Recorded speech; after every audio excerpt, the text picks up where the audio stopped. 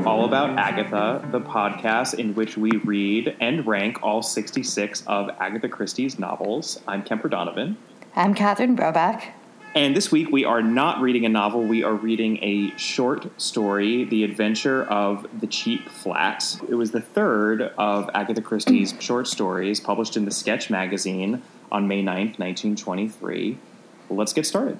Insofar as there is a victim in this story, and there kind of isn't, we only have Luigi Valdarno, who's a young Italian who works in some ambiguous capacity for a department within the American government where, for whatever reason, he has access to top secret naval plans which go missing. And then Valdarno is found 2 days later, shot to death in New York, and dun-dun-dun, he's without the plans. But I mean, the real victim in this story, as the title, The Adventure of the Cheap Flat, might tell you, are bargain hunters everywhere. The cheap flat is always too good to be true. Yeah, so you could say that the real victims in this story are Mr. and Mrs. Robinson, this couple who lucked into a ridiculously cheap flat in fashionable Knightsbridge. The name of the building is Montague Mansions. It's very well-to-do. They are basically bragging at a party to one Captain Hastings, among others, about what a great deal they've gotten on their place. Ultimately, we have to look at Mr. and Mrs. Robinson as suspicious because they, got a really cheap flat. And then, as far as suspects go, outside of Mr. and Mrs. Robinson, we have a Miss Elsa Hart, who we do not meet, but we hear about, and she's a young DC concert singer who was involved with the deceased Luigi Valdarno and who disappeared at the same time of his death. And American government officials have quote-unquote reasons to believe that she might actually be an accomplished international spy now en route to England. And then the only other suspects really are the vague notion of Italian secret societies, whether the Camorra or the Mafia, who are after this Elsa Hart for the missing naval papers. Valdarno, the one who was found dead, was likely affiliated with one of these secret societies, so perhaps they are trying to exact revenge for his murder. The reason why this story is so weird is that it's oddly structured in that the mystery is not apparent to anyone except for Poirot. He kind of ferrets out the fact that something untoward is going on when no one else is really aware of it. Well, right? Yes, except they kind of all know that something untoward is going on, right? Because they know that something weird is going on because this flat that's so nice is being rented for such a cheap amount. But he's the one that magically gets to the bottom of just how nefarious it is, right? Right. So he's told the story by Captain Hastings, who is actually humble bragging, right?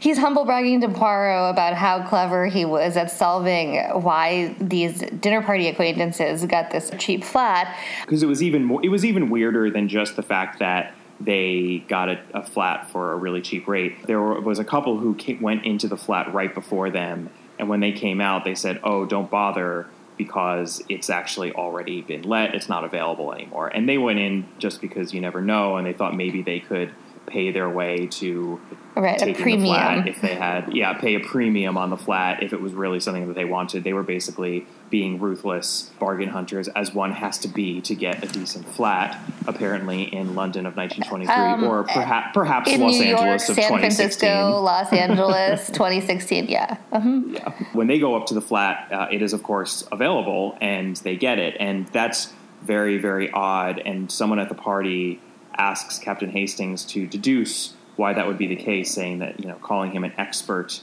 in the solving of such mysteries. And he says, well, obviously they just went up to the wrong flat, the previous couple. That is what sets off Poirot when he hears a story, and then what sets off Poirot more is that Because probably what sets off Poirot is that he realizes that there's no way Captain Hastings could have actually solved anything. So he's like, if everyone's thinking that you actually solved something, there must be more to this story, so I'm going to look into it. And also Poirot apparently is like having a low caseload, and I guess is just bored. Yeah, Sure. so he the other thing that piques his interest then is when he does go poking around, he finds out that, in fact, the Robinsons have been letting the flat for the last 6 months. Right. Well, he's told that the Robinsons have actually been in the flat for the last 6 months by a porter. And Hastings is shocked to hear that because that must mean that the Robinsons lied to him at the party. And Poirot says, well, see, I told you that there was more to the story. So from there, they're sort of hooked, and both of them want to get to the bottom of what's really going on here. That was The World as It Seems to Be. We've got this odd situation with this flat and this couple in it, what's going on, and now we kind of make our way to what is happening for clues and deductions. Go ahead. Of course, there's something wrong with the flat. The Robinsons actually propose at the dinner party that it might be haunted. And then everybody's like, well, no, probably is not actually haunted, but supernatural is never the answer in Agatha Christie. So it's not just that it's a cheap flat, it's like a real cheap flat. Cheap. So they're getting it for £80 per year, and Poirot, he asks about the actual rates in Montague Mansions, and the regular rate for a year for a flat is £350 instead of $80. So they're not getting a little discount on this flat. They are getting. It works out generally, just staying in pounds. It works out to about little under £350 a month today in today's pound. And what it actually should cost is about £1,500 a month. That would still be a bargain for a posh London apartment. I know. Maybe this is a small flat. It better be a 1-bedroom. And the other thing we should have mentioned is that this flat has been available for a long time, at least according to the Robinsons. So it seems to be that for a while there were a lot of couples being turned away, and then for some reason the Robinsons were accepted. So there has to be something specific about them that got them the flat.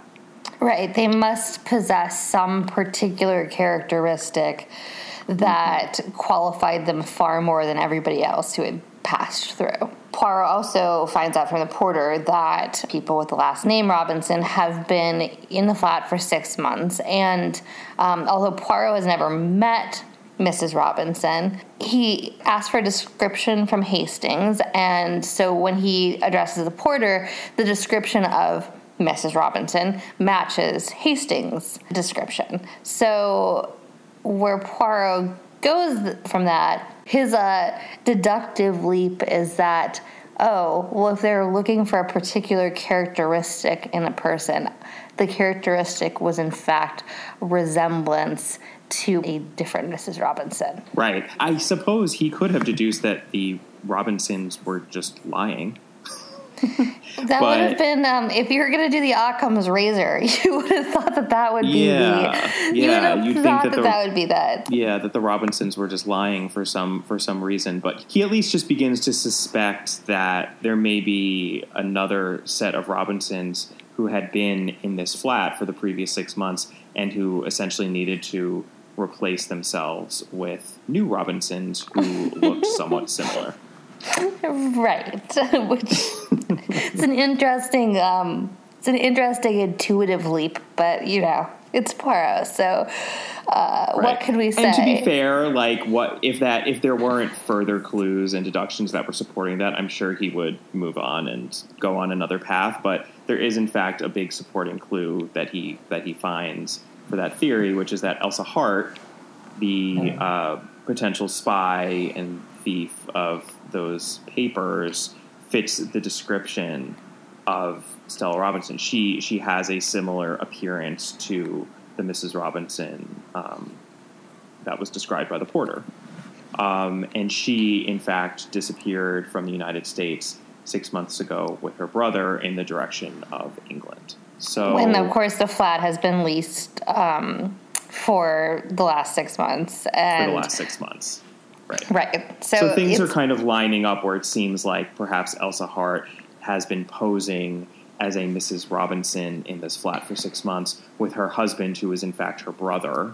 The oddest thing, though, is that if nobody's been in the flat and they've been looking, basically, they're looking for a decoy couple, right? So that's the deduction. Right. And they just did it by generally making the flat really cheap and assuming that so many people were going to go through that eventually they would find somebody with the same last name that they had adopted and also who looked like them. They certainly took their time about it, and why didn't they just pay some unwitting person to assume the name of Robinson, someone, look for someone with a certain appearance and then give them a certain amount of money to assume the name of Robinson, not knowing that they could potentially be putting themselves in harm's way. I would think that they could affect that plan within a week, not 6 months of trying to find someone. I suppose that the danger in that would be that they would not have to go through a leasing agent, and so they would actually see Elsa Hart rather than sort of anonymously going on a house visit, right? I mean, they could have hired a third party. I mean, it's just the point. It's a fair point that the time delay of their plan, I think, is a little problematic because I think it's very problematic. The whole point is that they're worried that this Italian mafia is after them and going to kill them at any moment, and a decoy plan that takes 6 months to enact is not really much of a decoy plan, but there we are. They finally found Robinsons who could take their place, and the poor unwitting Robinsons who have moved in have no idea that they are actually sitting ducks, so to speak, for a hitman to come and exact revenge for the death of that of our murder victim, of Saldarno. As a quick aside, our last Christie was the man in the brown suit, and I think it is a little bit funny that both of the crimes really hinge on people having an interesting relationship with house shopping. Leasing agents play like a secret back role in both works. Really a running theme here. It's kind of like so few flats, so much time. That's terrible. So the reckoning is a thing that happened. This is where, before we get there, it's like Poirot it's like he's identifying all these different pieces where you have it's completely circumstantial evidence. It's completely circumstantial, and the story itself is so much tell and so little show. It's virtually no show up until the reckoning, in which case... Up until the reckoning. Exactly, which is why the reckoning itself is really more than just... the reckoning is pretty much the whole story, because he tells us what was going on with Elsa and this Italian man who was killed and how she stole the papers and came, and then he connects the dots with them hiring the Robinsons, and essentially the mystery is solved, and now all that has to happen is that Elsa and her brother/husband, we'll just call her the brother husband. I like that. They have to be brought to justice, and the Robinsons have to be protected. So they go through quite an elaborate series of activities to make this happen. So Poirot... Let's go through it. Poirot lets a flat in Montague Mansions himself. I guess they're rolling in the private investigating income because... I guess so, yeah. So he rents it for a month. They have a coal lift.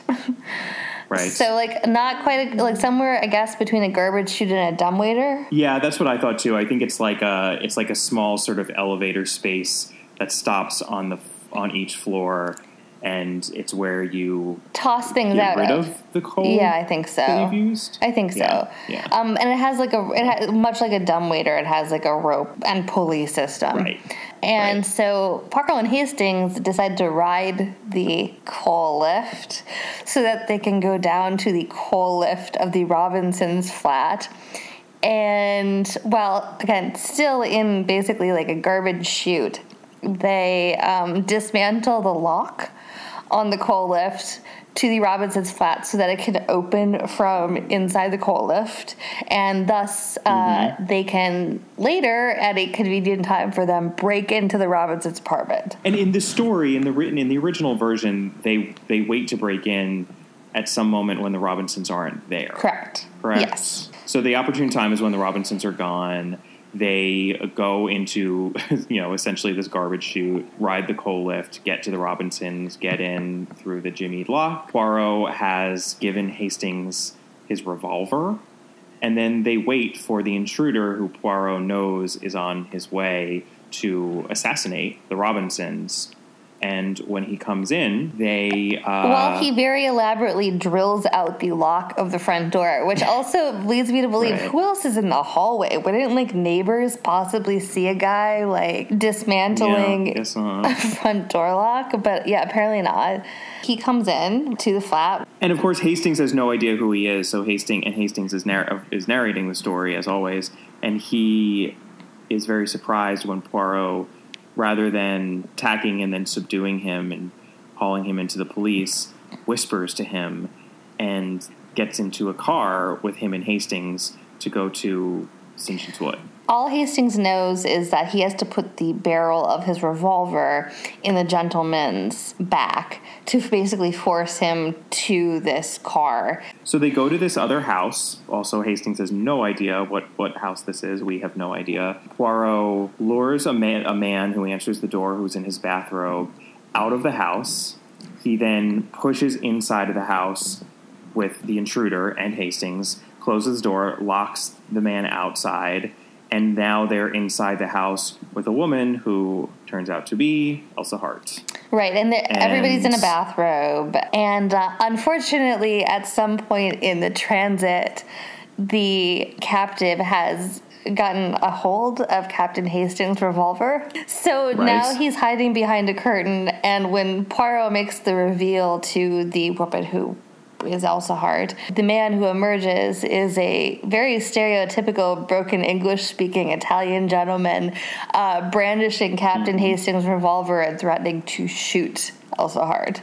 Right, because this is our Italian who is enacting revenge for Elsa Hart having betrayed our original murder victim, Luigi Valdarno, and he tries to shoot Elsa, but he is unsuccessful. Because Poirot has removed the bullets from the revolver. So, in other words, Captain Hastings was also brandishing a revolver this entire time that was sans that had no bullets. And, of course, he had no idea. And Elsa Hart and her brother husband, who was the man who had opened the door and been thrown outside, are delivered into the waiting hands of Inspector Japp and also Mr. Burt of the United States Secret Service. Turns out that Elsa Hart just very casually hands over the secret naval plans to Poirot, and they're sewn inside a black cat cozy, like a cover for a telephone.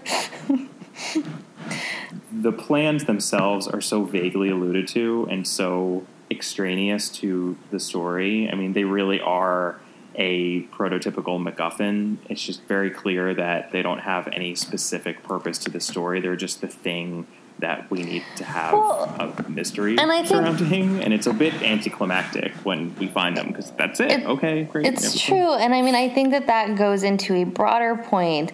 You know, we've talked about Secret Adversary and The Man in the Brown Suit, like the sort of thriller Christie's, but in general, anything involving, Marple or Poirot are puzzle mysteries, and even the short stories are essentially set up or present as puzzle mysteries. And in this one, things like the MacGuffin really kind of violate the rules, I think, of the puzzle mystery. I mean, it's extraneous to a very large degree. The actual mystery here is, why is there a cheap flat? That is what the mystery is. Right. It's not. It's true. I mean, this really, it's more, you could argue it's a short story thriller. I don't disagree with that at all. It's just an odd choice when you're comparing it to Poirot short stories, because it just really misses the mark, I think, on a bunch of points. I mean, I think the off-screening, quote unquote, of most of the plot, I found off-putting. It's a lot. Yeah, like we said, it's all tell. Yeah. It's hardly any show. And the show is kind of ridiculous, too, which we can talk about, in that Poirot and Hastings go to these insane lengths to lure this Italian this Italian gangster into the Robinsons' apartment. The whole riding the coal lift thing and fiddling with the locks and fiddling the with the fact that lock. they let an entire flat for a month for this. I mean, right? Yeah, it's not very. Poirot is usually his methods are simple and elegant. I agree, and this is not. This is so far from that. And it feels like an early story. It does, but we've been through some of the other short stories, they're all written at about the same time, right? And oh, absolutely. And so I found it a little disconcerting, even, especially how the spy plot is presented, where basically Poirot says to Hastings, almost literally, he says, "I know you like your movies so much, let me tell you a story." And then he just narrates over the course of 2 or 3 paragraphs that he just happened to be chatting with Inspector Japp, and Inspector Japp tells him this detailed American scandal about a woman who is, of course, Elsa Hart. Involving Elsa Hart and So he's told the entire story by Inspector Japp, and then he recounts that. So now it's a third-hand story to Captain Hastings. Yeah. And the biggest thing of it is Poirot has never met Stella Robinson, the woman from the dinner party. And at that point in the story, he presumably has never seen or even seen a picture of Elsa Hart. And so he's making these assumptions based on, virtually nothing. It's a weak deduction for sure. The clunkiness of, let me tell you a story reminded me of when we were going through The Murder on the Links. And there's that whole chapter where Poirot says, this case reminds me of that case from a long time ago. Let me tell you about that case. Right. And then we're just spoon-fed that case. And we can talk a little bit about the televised adaptation of this. They do a much better job. Series, because they do a much better job, and an even better job than in the Murder on the Links adaptation. We had that newsreel, which was still, you could argue, slightly clunky, but at least a little bit more interesting than in the original novel. But here, the episode, and we should just specify that this was episode 7 of the second season, and it aired in early 1990, 18th of February on 1990. And the episode opens up on Inspector Japp, Captain Hastings, and Poirot all watching a movie together. Yeah. And it's charming. And they're watching... It's a really gangster charming. film. It's a gangster film. They specifically mentioned the film. It's a James Cagney film called G-Men, which came out in 1935, in keeping with the setting of all of these episodes, all around the same years in the mid-30s. And it's just they're out for a night at the movies, at a movie palace, which I think is really adorable. And Japp and Hastings are totally into it. Poirot is in hell. He hates it. He actually closes his eyes by the end of it. And then they have this very organic conversation coming out of it where Poirot critiques American crime fiction. He says the reason why he didn't like the movie is that he doesn't care for the type of detective who shoots first and asks questions later. And then Hastings says that the FBI, who had been featured in the film, they're the best. And Japp sort of gives him a look, and Hastings realized that he insulted him and tries to take it back. And then Japp says, well, actually, I'm going to be working with the FBI soon on a case. And then in that way, he brings up this case, which is brought up much less organically and more clunkily and much later also in the story. So we're getting a lot of the backstory out in a seamless, organic, and early way already in the episode. Yeah, this is definitely one of those episodes that builds on the short story and just takes it further and makes it better. Once again, we come to the problem of having Captain Hastings narrate them in the short stories because, there are certain limitations in that, and it's much easier here when... Also, Inspector Japp is such a bigger character in the adaptations. And, it's funny, we're not doing the adaptations in chronological order. But in the first few seasons of the show, he and Miss Lemon are significant members of the cast in all of them. And where they're not, Miss Lemon doesn't even appear in these, but Inspector Japp is either mentioned second-handedly, or he shows up at the end, or he shows up in sort of a weird capacity, versus being Philip Jackson, much more fleshed out character in the series. And so I think that having him as an entry point and having him explain it and having Kate Hastings be involved with that initial explanation is so much a better launching point for the story. And of course, these episodes are always better for having Miss Lemon in them because Pauline Moran is amazing. There's this great scene. Her eyebrows, the curls on the sides of her face. Everything about her face is just so expressive. She doesn't have that many lines, but she has such a presence whenever she's in a scene. Well, she has great reaction shots. Yeah. Great reaction shots. Yeah. Yeah. And she has a really good role. And she has a really good role in this episode. She does. Well, there's this great scene where Poirot sends her to a nightclub where Elsa Hart is hiding out as a lounge singer. She pretends to be writing for a women's magazine. She makes her way in, and the nightclub owner is really gross and hitting on her and just disgusting. And can I also point out, not to interrupt, but I also point out that the last Poirot, I guess we did that as a novel, like Murder of the Lynx. We also have the adaptation nightclub singer element, and I think it's really interesting that somebody who is trying to be like on the lam, but in both cases they chose to make her a nightclub singer, which seems to be like a really obvious choice if you're trying to be undercover. Like, why would you be in public? Well, although she is identified in the story as being a singer of some sort, isn't she? A concert singer, quote unquote. But it doesn't say that she's doing it in London. That's what she was doing in DC. Right. Yeah, no, I actually had that thought too, that they really, and I think they do it because when you're trying to evoke the 30s, nothing is easier than those, these sort of lounge singers, sultry lounge singer scenes, which they do very well, and there are a bunch of them in this episode. Yeah, I mean, Miss Lemon's outfit, I thought she looked like Carmen Sandiego, but even better.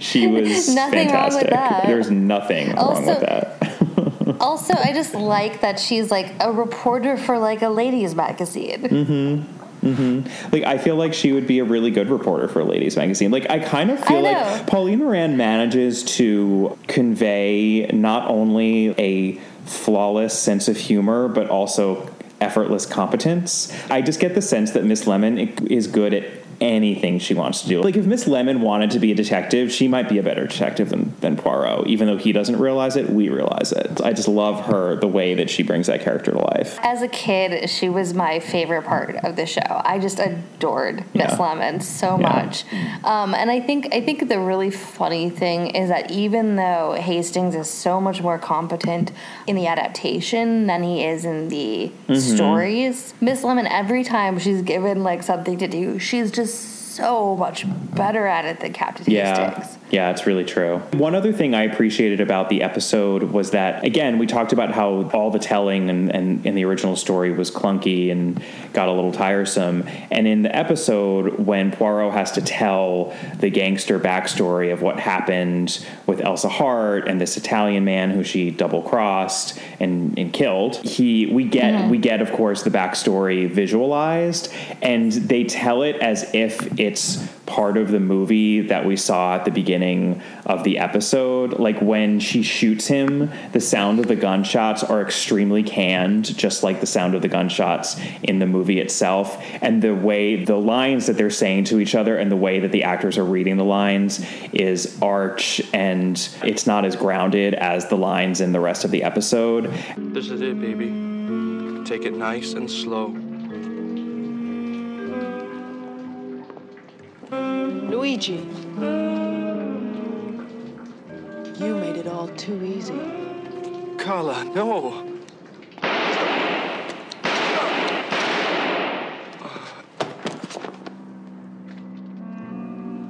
Goodbye, lover boy.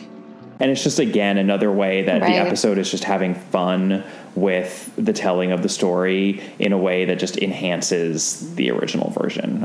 I appreciate all those tonal tweaks that they make. I definitely appreciate it. It's a very entertaining episode, I think. For a story that I had some problems with. All the problems with the story they're all still there in the episode because they don't really fundamentally change anything about it, but they fill it with these interesting tonal irregularities and humorous tangents and interesting character moments, stuff like that. So you're just diverted the entire time, and you're not as focused on the weirdness of the story.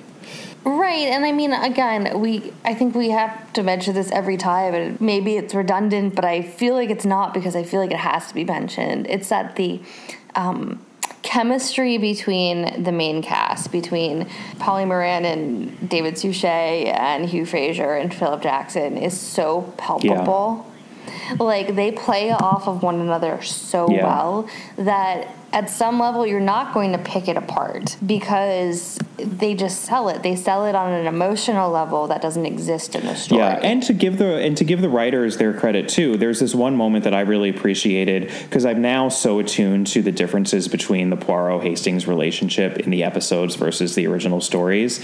And there's this one great moment where Poirot is fiddling with the lock. The Robinsons are actually there when that happens, so Hastings has to distract them with idle chatter, which he's kind of good at, although he starts asking about different kinds of brushes for combing woodwork. It's like it barely makes any sense what he's saying, and the Robinsons have this. And by the way, Mrs. Robinson is played by Samantha Bond, who a lot of people know as Moneypenny, and in Downton Abbey as well. They're just like, what is happening? And then you cut to Poirot, and he drops some of his tools, and Hastings has to keep the Robinsons from investigating right away, and he says he'll go do it.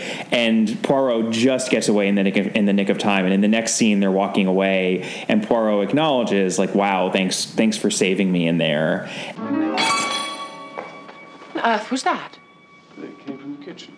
No, I didn't hear anything. I'd better take a look. Oh, allow me. Detective's prerogative.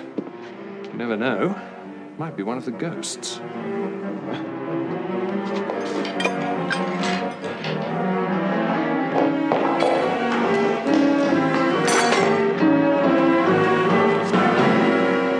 Wind blew it open, I expect.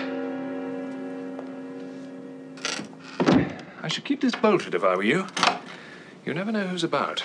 I don't know what the Robinsons would have said if they'd seen the foot of Hercule Poirot disappearing into the twilight of the back stairwell. I am indebted to your quick thinking, mon ami. And the Poirot of the stories just would never make that mistake. He's too expert to ever drop anything. He's too perfect. And it's just really nice that it's a genuine moment between them when Poirot says, yeah, you really did help me. And he's not in any way belittling Hastings. I love those little moments. I do too. And Hastings in the story would also never be able to improvise that well. Right. The only other thing that I wanted to mention about Hastings, it doesn't really apply to the adaptation, but it was something I noticed at the very beginning of the story, is that he basically says that he is chronicling Poirot's cases. It says, so far in the cases which I have recorded, that's the first line. And then he says, in the events I am now about to chronicle, a remarkable chain of circumstances, which is a very Watson-y thing. Well, and by the way, Watson is, once again, I mean, it's a slight Holmes reference where when he's bantering at the party, Hastings says, obvious, my dear Watson. But Holmes still does get glancingly referenced a lot in these stories and the novels, I've noticed. And that's just more of it's Sherlock Holmes, and obviously it's just a reference people are going to get. It's not that important, but it's just interesting that it does keep on happening. No, but I did think it was interesting that we hadn't seen this in a while. The idea that, for whatever reason, Hastings is chronicling Poirot's cases, which... at no point does that seem to come to anything. And where is he chronicling them? I think is interesting. Yeah. An interesting question. But I thought it was curious that was the first line in this one. Yeah. That's true. The one other thing I did want to bring up, I did also like how in the episode there is a sort of prevailing theme throughout of American crime fiction versus British detective fiction, and that American crime fiction is shoot first, ask questions later, as Poirot says in the beginning. And Poirot's methods, even though he is running up and down coal lifts or staircases, by the end the FBI guy still wants to use guns, and he makes a comment like marveling at how Poirot was able to do that without even a shot. No one actually gets shot. He removes the bullets from the gun, and Poirot was kind of proud of that. And it was more of a consistent theme in the episode than it was in the story, even though it's absolutely there in the story. But I appreciated that they made that a consistent theme. I completely agree, and I think the line is actually good. The Italian is trying to shoot the gun, and in the story, Poirot says, "Never will you trust your old friend, Hastings. I do not care for my friends to carry loaded pistols about with them, and never would I permit a mere acquaintance to do so. No, mon ami." I do like that. I like the fact that he is appalled by the level of violence. Right. It was refreshing. Well, I think that's it for this short story. Next week, we are going to be tackling The Secret of Chimneys. I guess we're going to find out a lot about flue cleanliness and chimney sweeping. There's a special Santa chapter where Santa, is maybe that famous monologue of Phoebe Cates's in Gremlins. Oh, definitely. We could definitely do that. And also, the Darwin Awards people for people who try to break into houses through chimneys. Yep. Maybe we'll get some of that. Yep. It could be a very exciting It'd be very, very exciting. I can't wait. You will not want to miss that one. So hopefully we will see you all next week. And in the interim, please look us up on Twitter at allaboutthedame, the same on Instagram, and email us at allaboutthedame@gmail.com. And most importantly, please give feedback on whatever you are listening to this on, whether it is SoundCloud or Stitcher or iTunes. We very much appreciate any and all feedback. Thank you. Bye. See you next week. Bye. See you next week.